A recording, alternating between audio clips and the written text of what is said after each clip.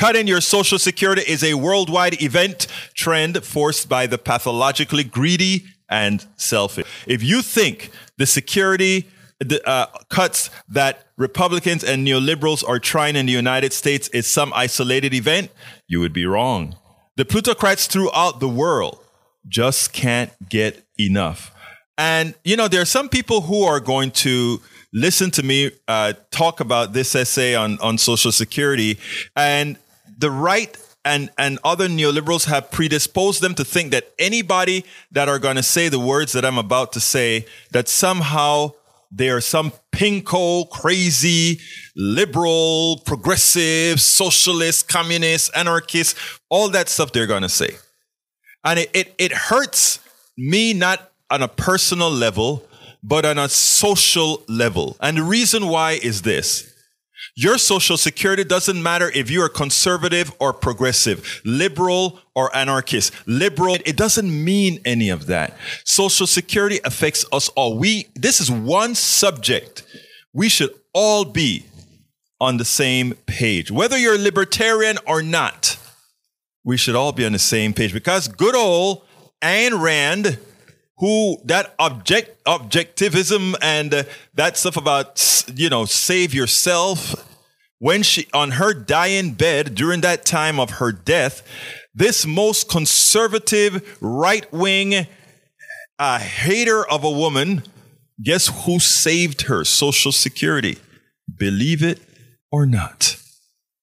Ayn Rand was a sociopath. Yes, she was. I mean, it's the philosophy of selfish. Exactly. You hit the nail on the head. I could not express my joy in watching over 1 million workers in France in the streets protesting against the government's attempt to raise the retirement age from 62 to 64. Common Dreams reported it as follows. Nearly 1 million people took to the streets of cities across France on Saturday during the fourth round of nationwide protests against President Emmanuel Macron's plans to raise the country's pension eligibility age from 62 to 64. The French Interior Ministry said an estimated 963,000 protesters rallied in Paris, Marseille, Nantes, Nice, Toulouse, and other cities and towns large and small for the fourth straight day of demonstration. Agence France Presse reports authorities in Paris said nearly 100,000 people turned out to Saturday's demonstrations, which included many young people who would not make it to a previous 3-day protest. Union leaders said the number of Paris protesters was 5 times as high. One team protesting in the capital's Place de la République carried a placard reading, "I don't want my parents to die at work." I don't want my parents to die at work. I want you to think about that. I don't want my parents to die at work. And then I want you guys to realize a bit more. One teen protesting in the capital, others held bands declaring no to working longer, not 1 year more, not €1 less, and other slogans. 9 out of 10 French workers are opposed to the change. Okay, 9 out of 10. The French government is partially justifying the raised age, claiming the retirement age is higher in other European Union countries, to which we should say collectively, who cares? Who the hell cares if other countries have higher retirement rates? How do we look at that, and why should we care? Why should we care? Okay. We should be working to lower it in other countries. I will go into the justification a little bit further below, but just let me tell you, I always find it fantastic that we would say we are going to penalize more human beings because others have penalized them, so let's bring equality in penalization. It always baffled me. It always baffled me that workers in the United States, that people that are fighting for minimum wage in the United States, and a union worker gets it, and then we have other $7.25 workers saying, who do they think they are? We have to work for $7.25, so you should also work for $7.25. The mentality that has been placed upon us, that level of indoctrination that has placed upon us, that goes ahead and say, let's penalize our fellow man to enrich the filthy few. I want you guys to understand that. So when they make that statement, they're saying, look, in the other countries in the European Union, their retirement rate is higher. So why not penalize French people like that too? And the French say, hell no. No. We're not going to penalize upwards. We depenalize downward. So Senator Rick Scott, Republican of Florida, made a mistake when he announced his plan to sunset or kill Social Security, Medicaid every 5 years, with the expectation that they would be reauthorized every 5 years. Of course, we know each reauthorization would really, really mean cuts. Cuts. Anytime they talk about letting it sunset to reauthorize, when it reauthorizes, it's a new law with new restrictions, with new avenues, and all of that, right? So if they ever cut it or decide to sunset Social Security, that next Congress has to reauthorize it. And what do you think they're going to do to reauthorize it? We can't even get slight changes right now. We can't even do that. And you think they're not going to cut all of you, my old brothers and sisters out there? You think they're not going to cut it?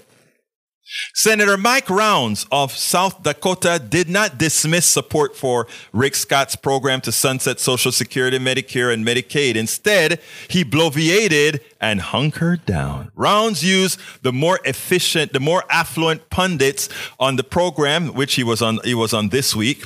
He used the more affluent pundits on the program to make a nonsensical point. He assumed they have good private retirement plans and that they have no substantive government dependency. He did this to justify, without saying it explicitly, because remember, Rick Scott's big mistake was to come out and be honest and say, I want to sunset Social Security, and if the Congress see it deemed to re-up Social Security, they'll do it. Otherwise, no Social Security. But of course, they'll always give you Social Security. They'll just give you pennies on the dollar or something, right? And he's okay with that.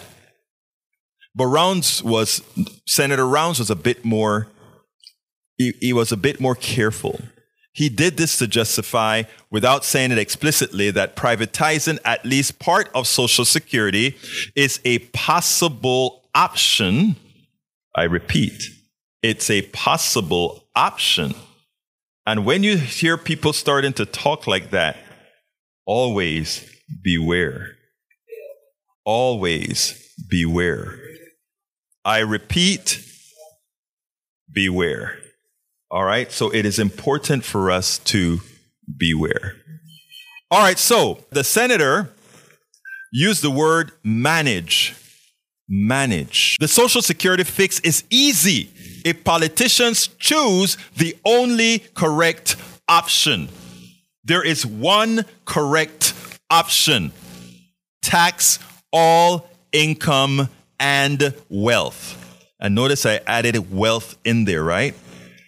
To combat the irrational nature of putting some on all the Social Security on the books for Wall Street to pilfer and profit from, he implies that somehow the government will take the risk if Wall Street falters. So here's what I want to explain that a bit. Here's what he's telling you. He's saying, hey, we want you to, we will put your money, some of your Social Security money, into the stock market. And since you know that the stock market can be volatile at times, if the stock market happens to fail, the government will make you whole. I want you guys to understand the stupidity of that statement. If you are going to backstop the stock market, why not backstop Americans instead of giving your money to the stockholders who are going to pay? You are going to pay a management fee and do all that money to give away to the fat cats at Wall Street, saying if they happen to fail, you then, the government, be the backstop. It makes no sense talking about socialism for the corporation, because they never lose. But if they don't make money with your money, after not ever losing, the government picks up the slack. Just tax all income, including capital gains and wealth. For those who balk at said taxation, remember that every middle-class American pays taxes on their capital every year. Stocks are capital. Real estate is capital. Your car is capital. Your home is capital. How come the capital owned by most of us, your home, your car, all these pieces of capital that you own, there's no rich person is complaining about you paying taxes on that, but try to tax their capital, meaning the stocks. Try to tax their gains. Oh no, it's different. That's different. There's no difference about it other than they didn't work for that. Okay, folks, please, let's stop allowing them to take us for granted. How come only the capital owned by most of us is taxed, while the ones mostly held by the wealthy are not? How comes? Because we have a purchased government by the wealthy. But you know what? We still have one person, one vote. Educate ourselves. Let's educate ourselves so that they can't snow us like that senator attempted to snow every American that watched that Sunday program yesterday morning. It is high time for us to enlighten ourselves about the word salad that Republicans and neoliberals use to fool Americans. The Social Security and Medicaid fix is simple. Tax all income and wealth. It will lower the taxes on most Americans and provide us with more services. It's a mathematical certainty. Moreover, it is fair. It is time for the wealthy to stop being parasites. They've built their wealth on our intellect, on our service, on our labor. One might buy into the narrative that people are living longer and that increasing the retirement age is justified. I have a better argument. We should have a lower retirement age. It will make for a better society as more people who have been productive all of their lives have a more pleasant time doing what they really want to do. It could lead to a much kinder and a more volunteer society. For those who think we cannot afford that, that is what a rich, greedy, selfish plutocracy would like you to believe. Robotics, efficiency, and productivity have increased exponentially. Many fear automation. I think we should embrace automation. It should lead to a both shorter work week and early retirements. The problem is that in today's economic system, all the profits from productivity and efficiency have gone to the executives and shareholders. In other words, we provide the intellect, we provide the labor, we provide the efficiency, we provide the increased productivity and profits, and it went all to a select few. Is that what you want? Do you believe that? Do you believe that you are so undeserving that every productivity increase in your company is due to your manager who does nothing? It's due to your executive who does nothing? It's due to your shareholder who does nothing? Is that what you really believe? Do you really think that lowly of ourselves? It is time for us to assert our worth. When we understand the ingrained thievery of our system, we will start asserting our worth and demanding what is ours. Are you ready? We spend a lot of time deconstructing the news, trying to parse it into a form that everybody can understand. We try to find those little nitpicks where it flies above the fray, etc. If you really like these videos that we do, I want to ask a big favor. Please go ahead. Number 1, subscribe to our channel. And number 2, please join if you can. Thank you so kindly for watching. Keep watching. Please remember to share. We must populate the entire internet with our progressive message, a message that we know is what most Americans say that they want. So help us, please join.